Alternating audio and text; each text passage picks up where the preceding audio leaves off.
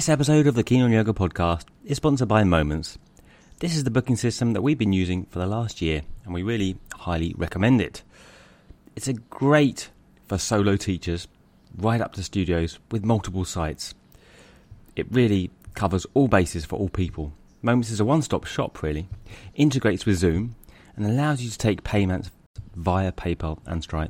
Literally takes care of everything, the whole business side for you, so you're free to focus on the creative stuff. You can set up classes, workshops, retreats, appointments, courses, and these can be online, in person or hybrid. Customers will automatically receive Zoom links as well to all sign-up classes. You can set up memberships and subscriptions, create an online video library, on-demand video library, and it's easy to use. It's really easy to use as an interface. Best of all, if you have any trouble, it offers real online support. Moments offers real online support via phone, live chat and email. They're there all the time. Moments is offering Keen on Yoga listeners and viewers a 2-month free trial. Either click on the link to the description below or visit moments.com. That's moments.com and book a demo quoting Keen on Yoga to get your free trial. Now on to the episode. Today's guest on the Keen on Yoga podcast is Damien de Bastier. Damien runs a yoga centre called Ubuntu here in Canggu, Bali. He's been practicing and studying for over 30 years now. He grew up in France, as I mentioned, and was introduced when his visiting American uncle showed him the primary series. And that was while he was still a teenager, actually. So shortly afterwards, in his early 20s, after studying a degree in psychology, he didn't move to Mysore. He went to Mysore a few times. And he learnt and practiced and then came back and assisted his uncle in the US, actually, in California. And he did that for a number of years. More recently, in the last 10 years, he's made Bali his home. And he's been teaching and running retreats, etc. here for all those years now, as well as teaching in Europe. I found Damien's approach a really informed, whilst incredibly down-to-earth and accessible one. I hope you enjoyed my first live chat as much as I did. And you can find Damien at www.ubuntubali.com or on Instagram at ubuntu_Bali. Anyway, welcome to the Keen on Yoga podcast, Damien. So, with me today is Damien de Bastier, long-term Ashtanga teacher and Frenchman. So, yeah. How are you doing? I'm good. Yeah, good. I suppose we start the normal place of let us know a little bit about your story. How did you get into Ashtanga? Okay. A bit about your background. All right. So actually, I started with meditation when I was about 15. Right. Yeah. And I was a bit troubled as a youngster, teenager. And so that helped me a lot. And I was reading a lot of spiritual texts and meditating an hour, 2 hours a day. Right. And when I was in college studying psychology, my uncle, who was my meditation teacher, he's from the US, Washington, D.C., started doing Ashtanga, introduced me to Ashtanga. And from my backgrounds in meditation and sports, athletic, it felt like, wow, this is it. Love at first stretch, I call it. So what athletics were you doing? At the time, I was doing triathlons. Right. Yeah. And did you keep up the meditation as you progressed with the Ashtanga, or did you kind of ditch the meditation for Ashtanga? No, I definitely had a big love affair with Ashtanga and eventually kind of like reincorporated meditation down the line along with pranayama and all the other sides of yoga. But you started it pretty young. You kind of in college years, so you must have been around 20. 24 when I started Ashtanga. Right. And that was in Washington or in France? I got introduced in France, and he brought me a poster. At the time, it was Dharma Mitra, which is not Ashtanga. Right. And I was just playing along with the postures. And then he sent me a actual video tape of Richard Freeman. Right. And then I was like, wow. So I was trying to do whatever Richard Freeman was doing on the videotape. Yeah. Like flying from the sun salutation into handstand and lotus and folding down, blah, blah, blah. And then eventually I went there to DC, and by that time he had opened an Ashtanga Yoga Center in DC. And after a few months, he was like, okay, now go to India. I went straight to Mysore. Right. So essentially that was your primary teacher was Pattabhi Jois then? Yep. Right. Yeah, and your uncle taught you a little bit, and then you went straight to Mysore. Yep. Right. Yeah. And that, at 24 or 25? Yeah, exactly. Right. So Yeah. what year was that? 90. I went to Mysore the first time in 99. 99. Yeah. Okay.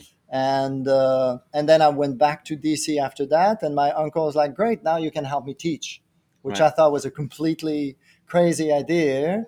But his argument was like, "Look, you've been meditating for 10 years. You went to India. You'll be fine." And then in the end, that's how it kind of started. It Right. pushed me into that.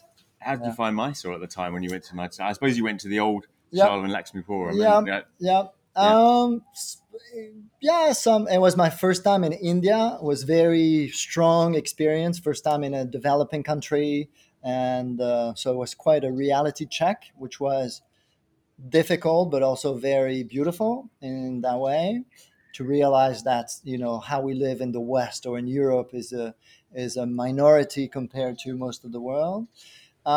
In terms of Mysore, some of it I really enjoy. I love the organic community at the time around the practice and around the shala. Some aspects of the what I would call the culturalization, maybe a little bit. So even at that time, you felt it quite Yeah, right. yeah. Right. People would like bow and kiss Guruji's feet, and So you were never into that. You weren't a kisser. no, Right. well, eventually you kind of, especially being that young and Yeah. that You were young. Yeah. influenceable, Yeah. you're like, okay, this is what's to be done, and then Right. I'll do it. Mm. But I remember having some reservations, and when I went back my second time, which was I think maybe 2001, I kind of like had to make a deal with myself, and I remember using the analogy of the body. Okay, my body takes, when I eat, it takes what it needs and it shoots out the rest. So I'm gonna go there and focus on what nourishes me, and then the rest, I'm not gonna really involve myself in that. So I remember already I had to do a little bit of a gymnastic. Right. Mental gymnastics Yeah, too. yeah, yeah. Right. But I knew I really liked the practice, and I Yeah. really liked the energy. Yeah, and even Mysore, looking back in retrospect, was a very precious time, and Yeah, especially when you're in that old Charlotte. I think when there are only kind of a few people, 12 people at a time in the room, right? That it would have been a exactly. very different thing. Obviously to now, to people's knowledge of the new Charlotte, which I haven't been to. What we called the new Charlotte in Gokulam was even a very different thing to what you experienced at that time. So, I mean, and what did you enjoy about it? I suppose were you actually still being taught by Pasabi Joyce at that time, or was he a little bit? Yeah, for sure. Yeah, right. For sure. So he was still helping and adjusting and doing most of the work. Sharat was always there and helping and assisting also. The first time Manju was actually also there and teaching. Interesting, right? Yeah, right. which was quite interesting. So I have lots of whatever memories and episodes of, I don't know, Guruji literally standing on my knees in Balakonasana, and I thought everything was going to break, and I was like, okay, it didn't, and breathing. You're a lucky one then. Yeah, exactly. I mean, for other people, it hasn't gone so well. Right? Exactly. But you had reservations about the teaching methods, or what did you like and what didn't you like? Perhaps would be a good question. You mentioned the culturalization. If we can use that. Yeah, sure. No, so I definitely, there was, every time I would go to Mysore, I had what I would call a roadblock, a posture that I would be challenged by. And the very quickly Guruji would sort of like effortlessly put me in there or help me, so I could feel there was something in his way of connecting with the bodies and adjusting and assisting that was very special. In terms of what I didn't like so much was the almost more how the community would organize themselves around Guruji and idolize Guruji. That was one, and then two, that there was not quite too much, but a sense of little bit of elitism. And I'm doing this older series. Students, or more advanced students. Exactly. Right, okay. So it felt more, yoga is about releasing the clutches of the ego, and so it felt part of the way that the system was taught was actually strengthening those bonds. So that's one thing I was like, okay, I'm gonna do it in my own way, I guess. And you mentioned starting teaching in DC in Washington DC. Yeah. Where did you progress since then? I mean, because also, I mean, in France, Ashtanga was a slow burner. I mean, it's Yeah. I don't know whether it's due Still to the is. kind of the natural anarchic nature of the people, or they don't like to follow the rules so much, Yeah. or the systems. Is that correct, anyone?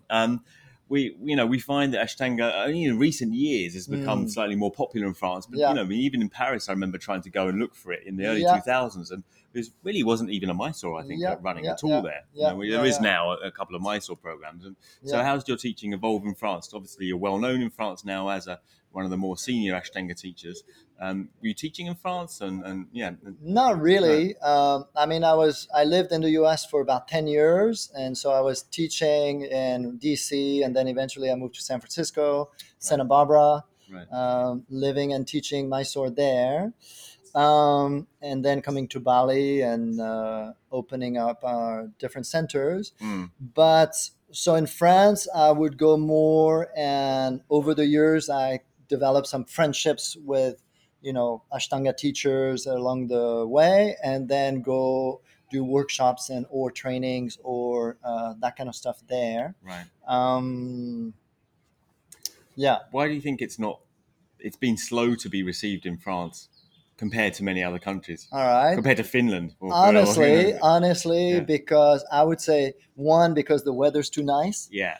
And then two, because they have a different kind of yoga in France. It's called l'apéro. And so it's just the culture, Yeah. and I notice it's not just France, but like the southern countries, Italy and Spain, have a slightly different work ethic that made the Mysore a little bit slower to catch on. So I think what you're referring to is the trend of the aperitif, and right. So what he says is l'apéro, the aperitif, the trend of taking and it's very pleasant. There's a little kind of tapas, little little bit of food in the evenings, little drink. I mean, I always said that about Turkey when I was teaching in Istanbul a lot, is that basically life was too good there. That there wasn't too much fun to be had. Yeah. So why would you get up early in the morning and do something when you could have such a nice evening with your friends and a couple of drinks? Nevertheless, though, I'd say that France has still been slower than, say, Spain or Italy. That have really, maybe because of the politics around those countries that has kind of made the people take Ashtanga maybe a little bit stronger than I find. Yeah, maybe. And also, I mean, I think in what I see in France is people. Yeah, there's a lot of pressure. They work. The work hours are quite demanding. The family time, and so people have only so much time and energy, and it's not always easy to navigate everything in somebody's life, basically. Yeah. And in terms of your teaching methods, I suppose when you first started teaching in DC and then in San Francisco, you were probably teaching literally like you were taught in Mysore, because as all teachers do at the start, because we know that's how we were taught, and and you start to just kind of regurgitate that method, and then obviously over the years you see how things work or how things don't work in aspects of translation, in terms of Western students practicing with a daily, they're not yoga students full time, they're daily people with their own lives, and the method you learn at Mysore, where you're standing on someone's knees, maybe won't work for someone else who actually wants their knees to work for, or is an office worker who's sitting 10 hours a day in the chair and wants to do something in the morning for themselves. So I mean, to that end, I suppose it's a long-winded way of saying how can you tell me a little bit how your teaching has evolved over the years? Yeah. I mean, one thing that was quite pivotal for me, well, first, before I started Ashtanga, I had a injured knee. Right. And so the yoga practice, I could always feel that in practice, but I could also feel that it was helping a lot if approached in the right way. So Ashtanga for me was always very therapeutic. That's one. And also, I think around 2007, I started to do massage schools and bodywork. So in the end, I got maybe, I don't know, 2,000 hours of bodywork training in different modalities. And that really started to inform and influence not just my view of how I would connect and touch the body, but also approach the practice. Okay. And so more from a holistic perspective, what I would call sustainable Ashtanga Yeah. or functional Ashtanga, where we integrate the practice long term in the life of the person rather than trying to format the person to fit the practice. Yeah. So, I mean, that's the original way it was approached, as person-centered, obviously. Exactly. As more people came on the scene, the logistics changed the approach to Ashtanga, which was, the reason why I started the podcast and the interviews in the first place, to show that when the original Western students went there, they got different practices depending on their aptitude, their ability, their age, etc., etc. They were taught differently, and obviously more recently, because of the numbers, there's nothing to be done apart from give one standardized system, because there's too many people. I don't think that ever would have been the way had it stuck and stayed the same. I think you would see Sharath teaching probably in a slightly more, and even now, you see some discrepancies between the way that people are taught there if they're known to Pattabhi Jois or Sharath posthumously. It changes. I wanted to ask you about how you treat your knees. You said it had healed your knees, and it helped your knee. I mean, it doesn't sound like the adjustment from Pattabhi Jois would have helped that. I mean, how did you, can you, I mean, for a lot of people that suffer, and it's the first injury that really people get, and I got the knee problem, and I have spoken quite outspokenly that I did have arthroscopies. I had two knee surgeries, one left and one right. Both knees went in the early years through just being stupid and over pushing myself. Many people I know have also suffered some problem with their knees. Maybe it's not diagnosed. Maybe they know that it's a tear of the meniscus. For everyone out there who's wanting to ask that question, I mean, what would you recommend, and how did it help your knees? Okay, so one, I would say the most important is let go of an agenda of going anywhere, and as in achieving a posture completely. It can be adapted to the needs of the person and where the person is at that particular time, and or completing series. So really parking one's ambition aside, I would say, on a symbolic level, I would say that's what the knees represent, is the potential tension and conflict between where my mind wants to go and the reality of where my body's at. Right. So symbolically, the knees are taking you forward or not, or, or wish to run forward when really you should maybe walk a bit slower. Exactly. Then slow down, listen to the breath. And then just functionally, the knee joint is in between the foot and ankle joint and the hip joint. So it would be wake up the foot, what I call padabandhas, and find support from the arches, from the corners of the feet and all that. And the second part would be work a little bit more mobility, not necessarily flexibility, but mobility around the hips. Yeah. I mean, the obvious one, I think, is that, we don't have flexibility in the hips. I mean, the practice was structured for a different body at a different time. Yeah. It's translated to a Caucasian, Western body, in a very different, sedentary style of life. We don't have the hip opening, and then the lesser joint, the weaker joint, the knee, takes the lack of opening in the hip, because you can't crank the hip in the way that you can crank the knee. It's a bigger joint, doesn't move. Therefore, you get immediately the shoving the knee in, and then you hear that pop, that sickening that noise, and then that's it. Curtains for your lotus, or as I was lucky, I did have operations, but then they were when I was young, when I was in my early 20s, and they I have to say, I'm not a massive fan of allopathic medicine in all respects, but those particular operations for me did seem to work. Which but I mean, now I wouldn't have one, and I would try and do other therapeutic modalities around the yoga. Do you have any suggestions around people that do have a particular knee? They've been to. In the end, it's also okay. Lotus is great, but no lotus is great too. So what about? I mean, I see this all the time, and it really annoys me. People are sitting there like this, and they're in Marichyasana B or D. Yeah. What do you think about this? I think as an idea, as an hip opener is okay, but I would do it more laying flat on the ground, because that way the spine can be straight, and it's going to target the hip a lot more, rather than doing it sitting with a rounded back. Yeah, and also there's an ability to moderate that pressure on the knee. Yeah. Whereas what I see there is also a danger to the knee, you see, because it's the knees in the air, right? But doing it on the ground, I can see that you can actually you're not using gravity, so there's ability to. And then to always be active, so you can use your hands to create some traction and at the same time resist with the leg and push forward. And so that way the muscles that I'm trying to open are active rather than passively Yeah, yeah, yeah. So you've got an active, forced. an active sense of stretch. I mean, with all this talk, and I know that you do incorporate other modalities into the way you teach Ashtanga.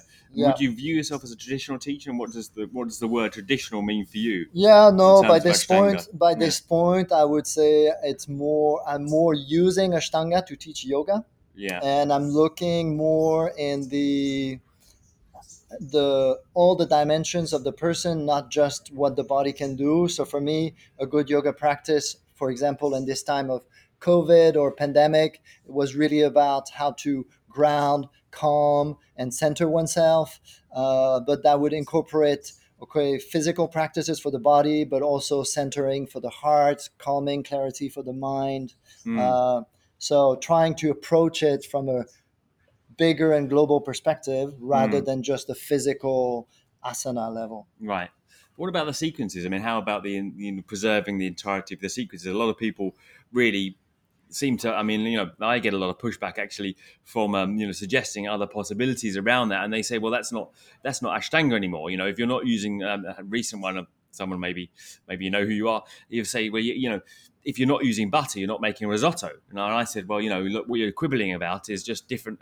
I'm still making the same risotto. We're just talking about different brands of butter here. When that doesn't really matter.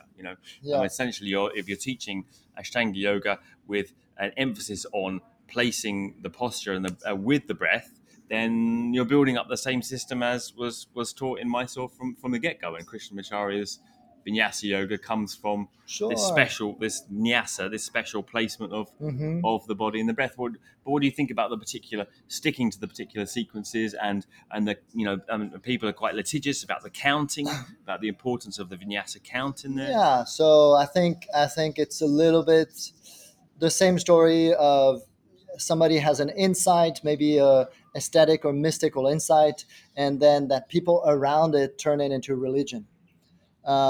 And become a little bit dogmatic. And I think that also really reflects on our Western mindset rather than yogic view and perspective, which is very broad, very wide, sometimes completely opposite, but can be appropriate for different time or different places.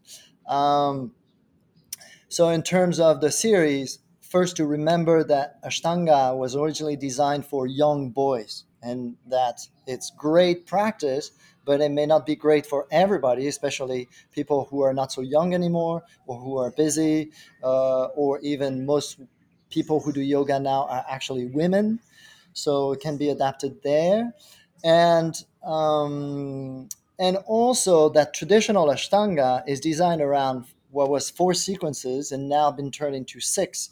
And ideally, the vision would be that eventually somebody would do primary series on one day, second series a second, third the third, and so forth, so that over a 7 day week with 1 day of rest, it would be a wide variety of Yeah. movement. Mm, Yeah. mm, And I think that's, for example, what Matthew Sweeney trying to recreate by adapting the series, so that making them a little bit more accessible and with its own flavor, mm, but mm, so that there's a little bit, it's like a good diet, mm, variety on every day, and it's the whole variety that makes something that is holistic and mm. healthy.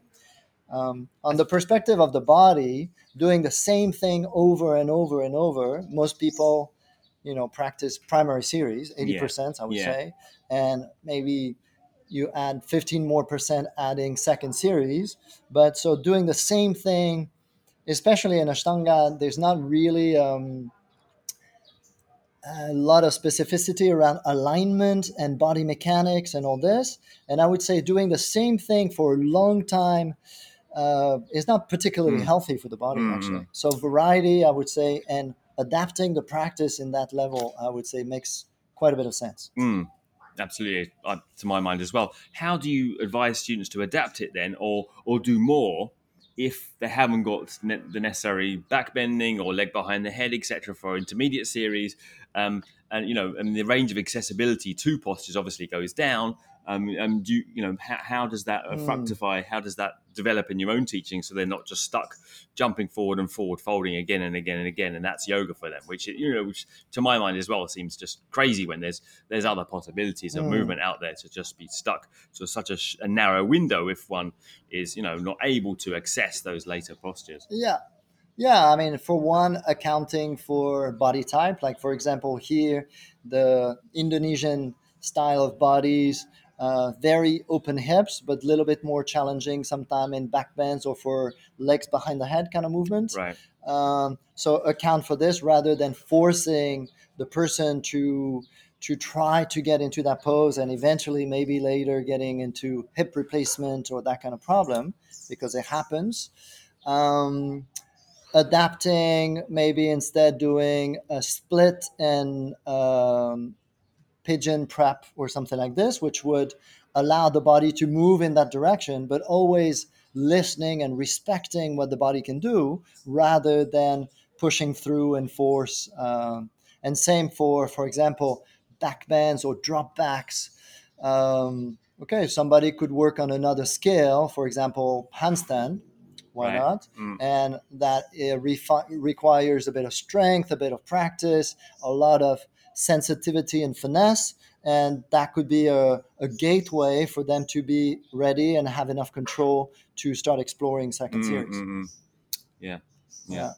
But some people I suppose would say that the meditational aspect is gone, that now you're not following. I mean, and again, this is from comments I've received myself from social media generally, is that once you split up the sequence and start to make it more therapeutic and more body-based and more individuated in terms of suiting a particular body type, it becomes a physical thing. It becomes more like a workout, and it's lost its meditational quality, where you simply follow the count and follow the postures, and you don't have to. And it's one time, we say we don't have to think, which is great, in a world where we're increasingly bombarded with choices all the time. At this point in the practice, we just do it. We don't have to think. We get into a different zone in our head, and suddenly now we have teachers like us, who are just complicating this vision again and trying to say, well, let's make it more therapeutic for you, which is, you can see where we're coming from. But on the other hand, I'll argue, as I often do in terms of being a devil's advocate, that what we're taking out is a meditational quality, perhaps that that is the essence of the practice. What do you think about that? How would you preserve that, or can you preserve the two things? I mean, I would say in the bigger picture of yoga, body-centered practice, which we would call asana, is yoga level 1. And it doesn't really matter how meditative, is still on the surface compared to, for example, stillness meditation is still quite surface. Nobody's going to get into a samadhi level of meditation while practicing asana. And I think it's a fantastic tool for the body. It's a fantastic tool to start centering the mind. There's also a pranayama element with the connection with the breath, bandhas and mudras. So it's a really good primer. But again, it was developed for young teenagers. And so have them spend and release a lot of energy so that it could just sit still and maybe listen to what the teacher had to say or do other kind of practices. But so I would say that a practice should include 20% minimum, 30% in the time of meditative, contemplative, non-asana practice for me. Otherwise, is what I would call, an asana practice rather than a yoga practice. Right. Yeah. And so it could be meditation, it could be chanting, it can be pranayama. But basically, the whole thing of asanas is so that the person could sit still for a comfortable period of time and actually turn inward, and go deeper on that level. So you never found any other teaching element in the Ashtanga you learnt with Pattabhi Jois in Mysore, because again, I mean, recently I've been in discussions with different people who said, well, that Ashtanga yoga is a full, complete system, that the Joyces were teaching other limbs in that. Shirachi is always emphasizing yama, niyama, following these principles. There's pranayama, there's talk of pranayama. There's other elements, and then there is the claim that the Ashtanga yoga, the asana, is the hub, and that everything can be affixed to this hub. All the limbs can be affixed to a kind of embodied practice, which is, potentially an embodied state of meditation. But your suggestion, or I think what you're saying, is that, it's really a primer or a gateway, and it can, the asana practice can only ever be a gateway. That you only ever get so far with asana practice alone. Right? Yeah, Is that right? that's what I would say. Yeah. Okay, so on the traditional level, whether it's looking at the Hatha Yoga Pradipika or even the Yoga Sutras in the development of the 8 limbs, asana would be yoga level 1. Yeah, basically centering the body, and then comes pranayama, cultivating, developing energy, and then would come in the Hatha Yoga Pradipika mudra or bandhas and mudras, and eventually getting toward meditation. So it's kind of like designed as a system to go deeper and deeper. And at some point, we let go of the material side of the body to try, not necessarily to dismiss it, but just to explore and rebalance the other dimensions of who we are. We're not just bodies, we're not just machines. And um, the risk, in my opinion, of centering the yoga practice only around asana, and especially only in Ashtanga, is that it becomes a little bit too intense, maybe, and eventually will lead to, at the worst level, I would say, injury, or it could be a sense of dryness because of all this fire of the tapas, yeah, the physical tapas, literally dryness in the joints that become creaky and crackly, and or even dryness in how one approaches life, basically. Right. And so, Do you think the system could be, when it's stuck to in a kind of litigious or rigid way, it can be slightly kind of too rigid and life denying? yeah, and I like to look at tradition and look at texts. And for example, even from Krishnamacharya, Desikachar would say that there are 3 stages of life, or 3 intentions in yoga. First one being Shristi, which is spiritual practice, in which Ashtanga falls no compromise, full intensity, full on. And then, but that works, for a certain time or certain people. Then when people become householders, the main intention would be sthiti, as in samastiti, so support. And so the yoga is there to support my life so that I feel better in whatever I'm doing. And the third intention would be chikitsa, or therapy, which could work also for an elder stage of life and adapting to practice. So I say keeping the context is very important. What about the idea that Hatha Yoga is? I mean, when we talk about Svatmarama's Pradipika, that you also find there the tradition of Hatha Yoga, which is a mudra-based approach where you've got a static form of asana, you have the breathing, and then you have a bandha, and this is what's called mudra in medieval Hatha Yoga, as it becomes known. What about the energetic aspect of that as a purification? Is there any significance in the postures themselves as a kind of energetic tool, or is it simply a more physical therapy you're suggesting, and then you move on to the kind of Raja Yoga, the yoga of meditation? So traditionally, in the Hatha Yoga Pradipika, Swatmarama sees it as a step ladder toward Raja Yoga, because by then already people having hard time going in deep states of meditation. In terms of the energy, I would say that what we do with the physical body is a little bit like a cup, is the container. Yeah. And so first make sure that the container doesn't leak. Yeah. So that it's sealed and that it's strong and that it's healthy enough. Yeah. And then eventually through pranayama, or it could be bandhas, it could be different flavors that we can add into our Ashtanga practice, for example, is what do I put as a content inside that cup? And so in regards to the yoga of energy or kundalini from the Hatha Yoga Pradipika or the Hatha Yoga style.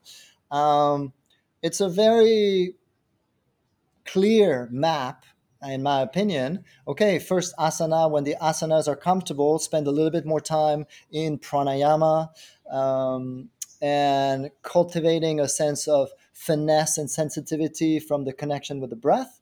And then from this, placing this connection in different spots that we would call bandhas, and eventually a flavor, what we would call a rasa, starts to emerge that can be more on the level of psycho-energetic, halfway between the mind and the body. Right, Yeah. right, right. And I know you've also done a lot of work on yoga as a therapy itself, in which case I've heard you talk about fascia, the muscle fascia, a great deal.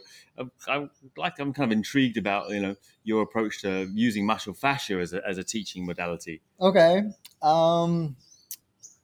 So I guess what I do is I'm trying to combine or reconcile the two main polarities of us as humans. And one is, we, especially in modern yoga, we use the body quite a bit.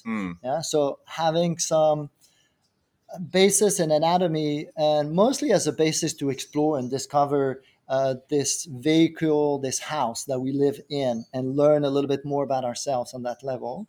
But also, I think the big factor is we're not just bodies, we're not just mechanics. We also have a mind, feelings, beliefs that's going to influence how we use our body. And so, in this regard, yogic philosophy provides a very useful context and background. So, what I'm trying to do as a yoga teacher is to bring the two together. And so, really, exploring the body in terms of finding its philosophy, but also learning the anatomy of the mind. Yeah, the two kind of mingling together. So, for example, fascia is quite fashionable these days. Is the biggest organ in our body. Is very global, and it's one organ connecting everything. So it can help us on a perception level reconnect with a sense of globality, reconnect with a sense of unity inside our practice. That's one. But also, I think it's very interesting to link it to the philosophy that would be Tantra. Yeah, because Tantra would be weaving or tapestry which connects everything in our life into a possibility to awaken.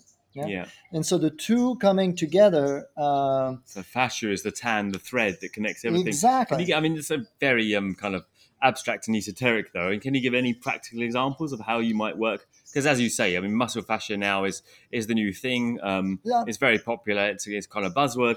Can you kind of give any whet our appetite as to how we might work with fascia in the practice? Yeah. So one great tool that can help is what I would call myofascial release.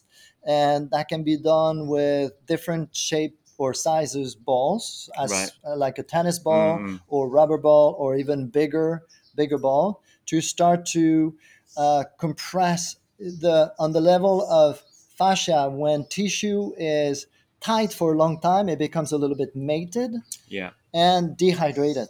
Right. And very little amount of stretching is going to make a difference on that particular area when the tissue is in that state. So having an external tool that can provide pressure feedback to open those fibers can be really useful as a great complement to a regular yoga practice. Right.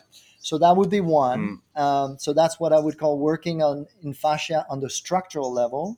But fascia is also a tissue of information. It's made from basically liquid crystals, very much like what our screens are made of. Yeah, and it would be, if the brain would be the central processing unit of our body, of our human computer, the fascia would be the external hard drive. So there's a lot of information that is stored there and that we can access from softer practices. I would say maybe like myofascial yin, and really going more into the sensitivity and the tuning in.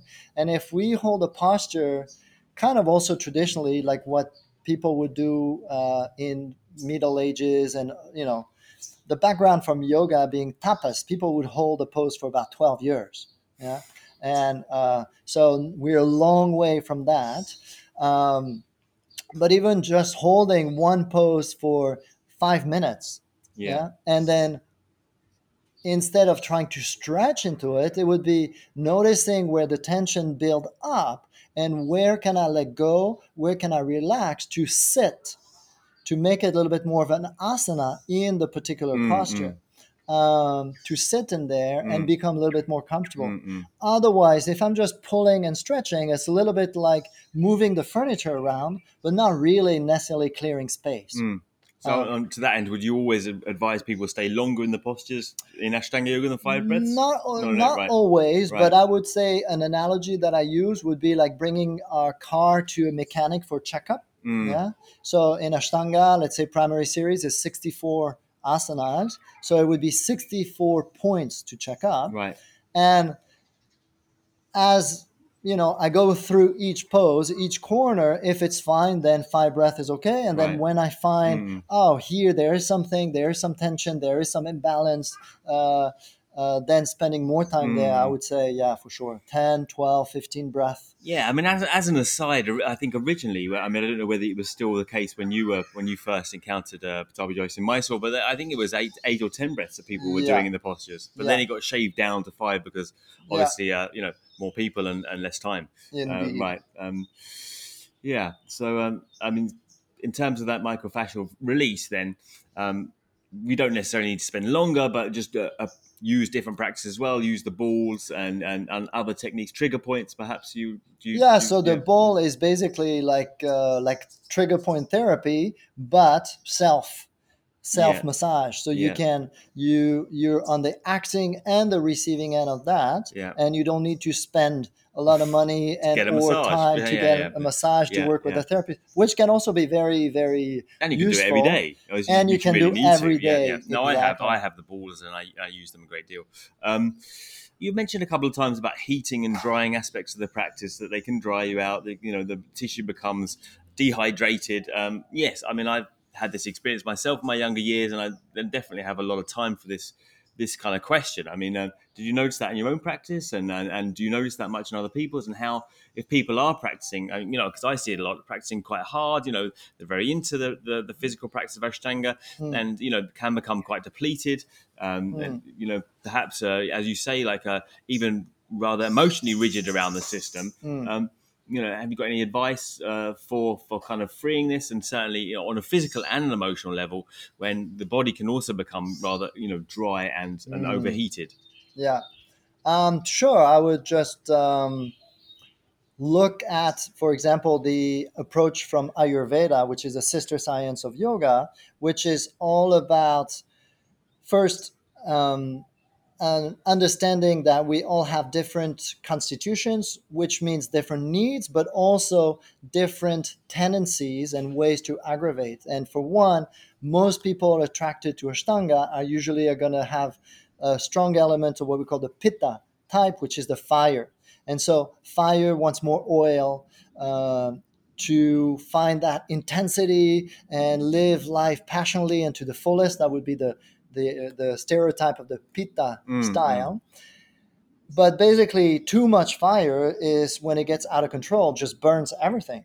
Yeah, and so the questions would be, okay, how can I do this in a way that would be a bit more balancing, adding a little bit more earthy or watery elements to ground that fire, mm, if I'm on the side of being already quite active, dynamic, blah blah blah. So I would say learning to find the yin in Ashtanga, trying instead, especially for Pitta people, instead of making it stronger and thriving on that intensity, how to make it softer and lighter, more connected to the breath, the subtle sensation of the bandhas, the meditative quality of the drishtis, uh, bringing the practice on the inside rather than pushing through on the physical external levels. mm, mm, mm. Uh, Yeah. and same, so people being a bit more vata,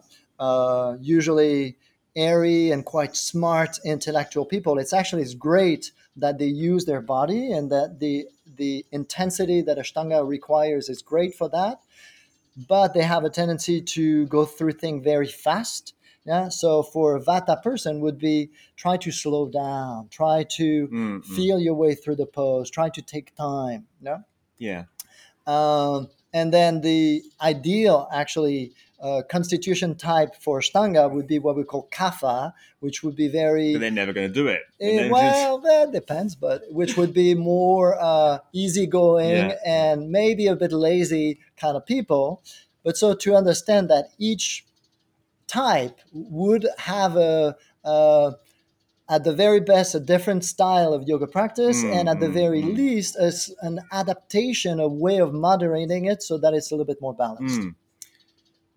I suppose this leads me on to another question about how your style of teaching relates to the dynamic between student and teacher. So, I mean, what you're talking about is a very difficult thing to kind of engage people in a certain manner, so they find these things out themselves rather than telling them, well, you need to slow down or you need to speed up, right? Which is challenging. I mean, how I suppose I'd like to know a little bit more about how you relate to the dynamic of pedagogy, of instruction as a teacher, and how much you let the student take the reins. And I mean, for me, I was always very much I need to kind of go through the journey. It'd be nice to say to people you don't need to do those things, and I've done them already, and they don't work. But often the student really just needs to go through it themselves, right? And if they're stubborn like me, just figure it out and find it out through a bitter experience, let's say.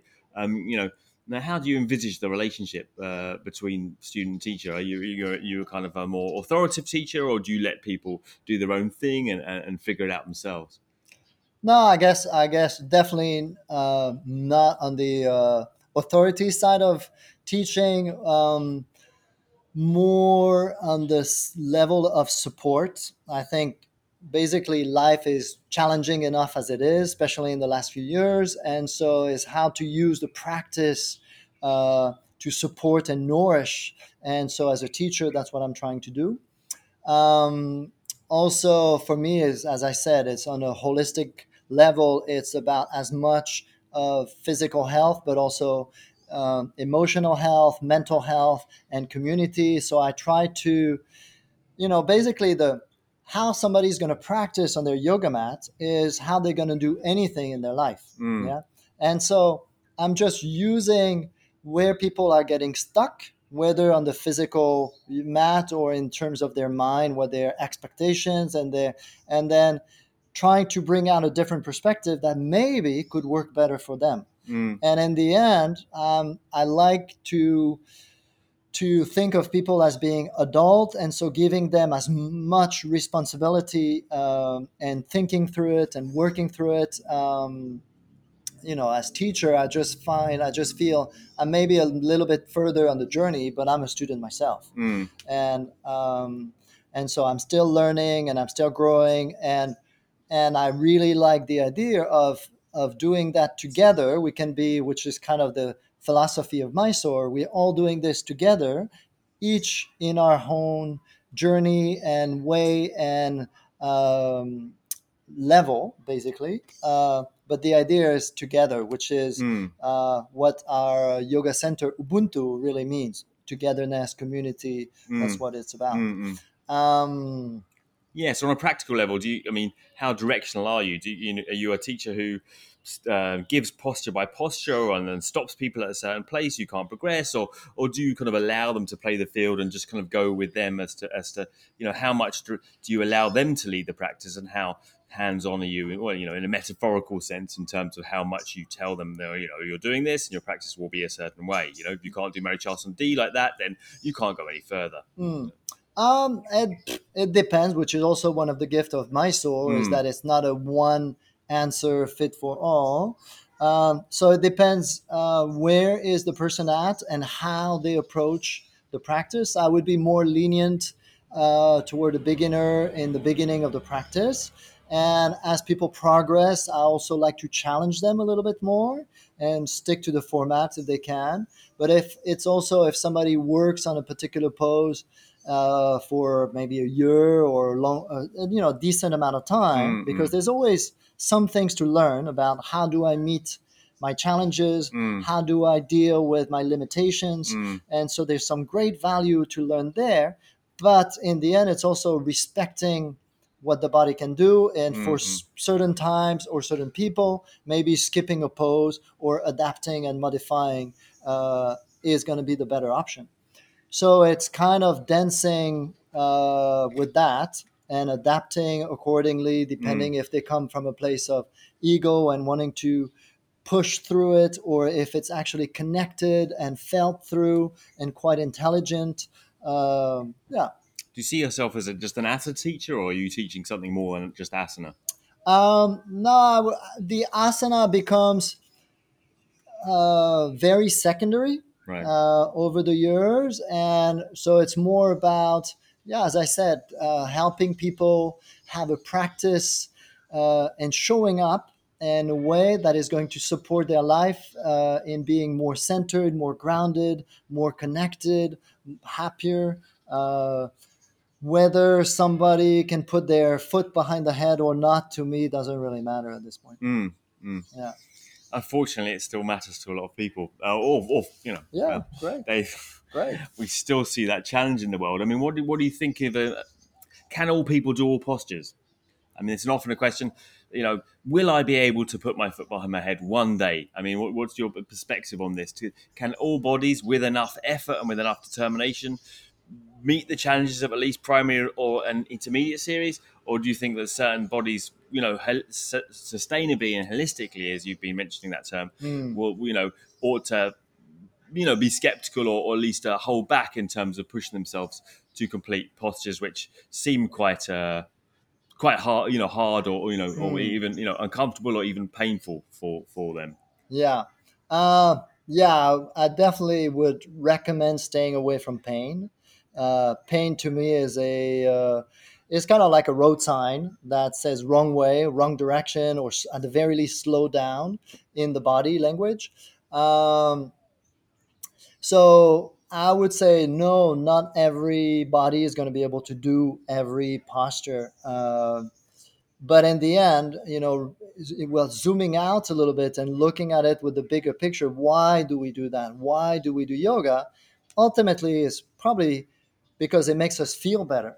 Yeah? And so I would stick more with the feeling. How do I feel when I finish my practice?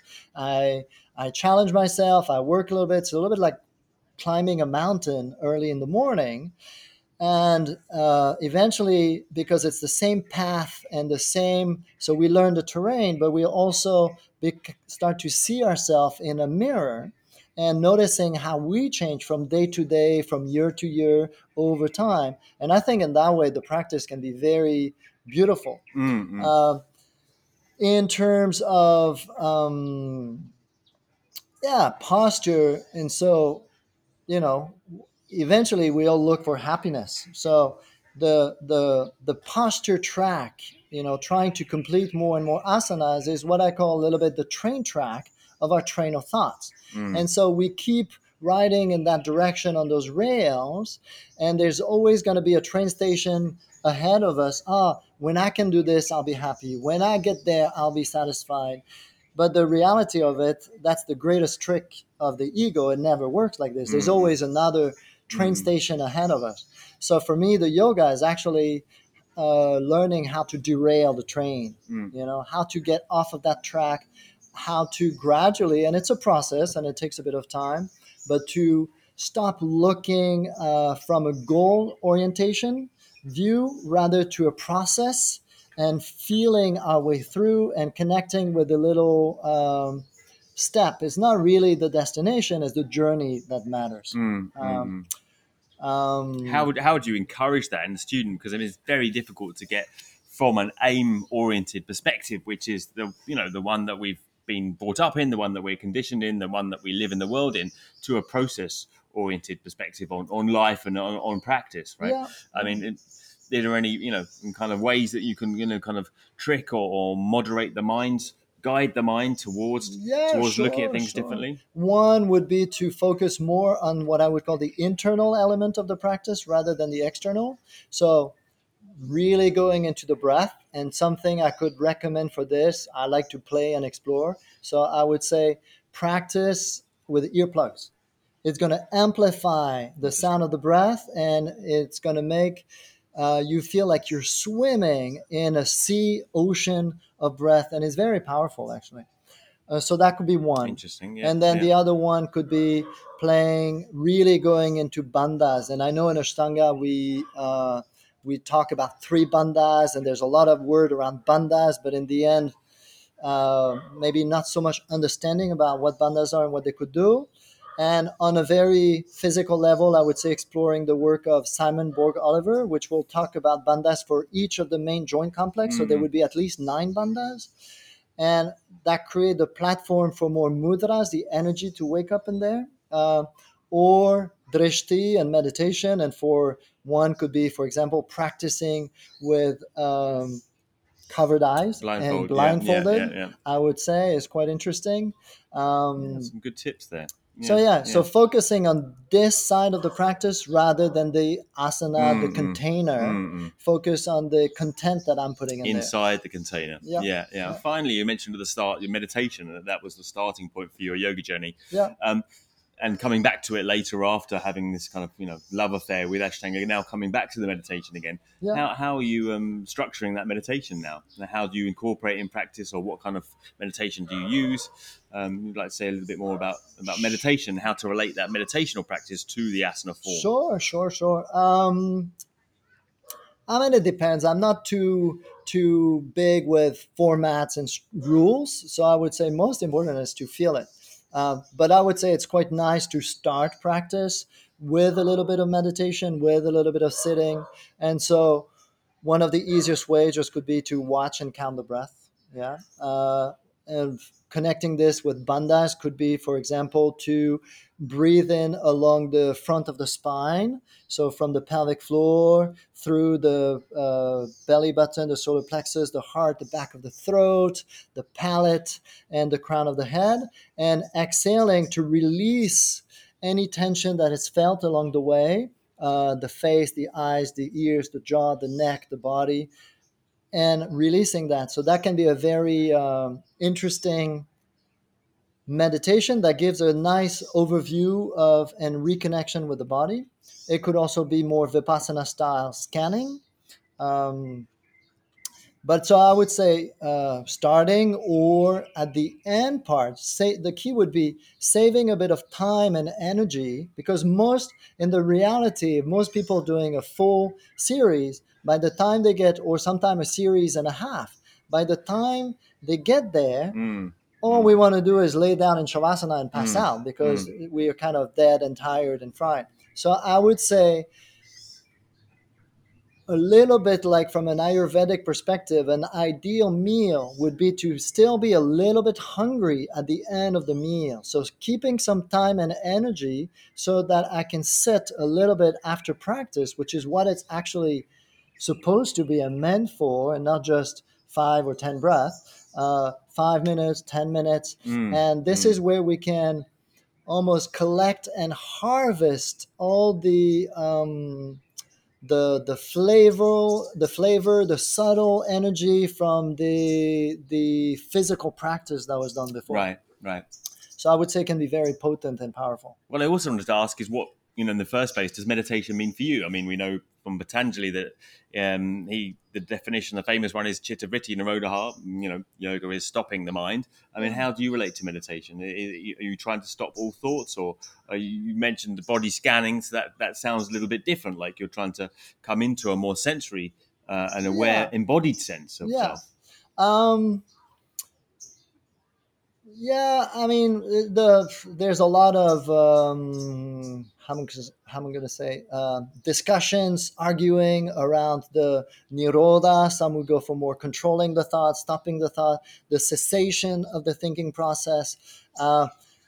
In the end, is play of words, and I think it can be by focusing, for example, on the subtle sensations, being really present. Eventually, the manas, the thinking mind, if I stop feeding it stories and energy, will start to settle down and stop. And for example, in the 8 limbs, the process would be 3 steps. So dharana, concentration, is to stabilize the mind and his thinking faculty, yeah, so that I can focus on something, so that eventually the chatter stops, yeah. And then eventually dhyana is connecting with whatever object of my meditation, so that the boundaries of the ego start to dissolve. And would be it could be a very simple and beautiful meditation, for example, going back to the anatomy, on skin. And first I feel this envelope around my body containing the body, and eventually, with stillness and with softness in the breath, the mind, we can dissolve that boundary. Of course, it's still going to be only in the mind, but expand our sense of self, so that it's not just limited to this thing, but also the whole universe around me. And then eventually, samadhi would be about stabilizing the buddhi, or the intellect, yeah. And so it's deeper and deeper layers of meditation, just like we do with asana. It's a journey, it's a process. The goal, the how, it's up to anyone, I would say. I'm afraid I'm going to have to bring it back to ground now and just ask you my two classic questions that I usually end these things with, which is one, on a very superficial, silly level, can you give me a guilty pleasure, something you like outside yoga, something that you find enjoyable in daily life, and secondly, just give me an inspiration, something that inspires you. Can be a person, a place, or a book, or anything else. All right. A daily vice? No, how did you call it? Well, you could call it a vice. I wouldn't call it a vice necessarily. Like a guilty pleasure, we call A guilty it. Yeah, pleasure. yeah. All Don't right. have to be guilty about it, but something, No something, guilt something, there. yeah, No something guilt you there. enjoy. Yeah, I would go surfing. right. I would say surfing, which, I mean, in the end, everything can be a form of yoga, as long as I'm doing it with presence and mindfully.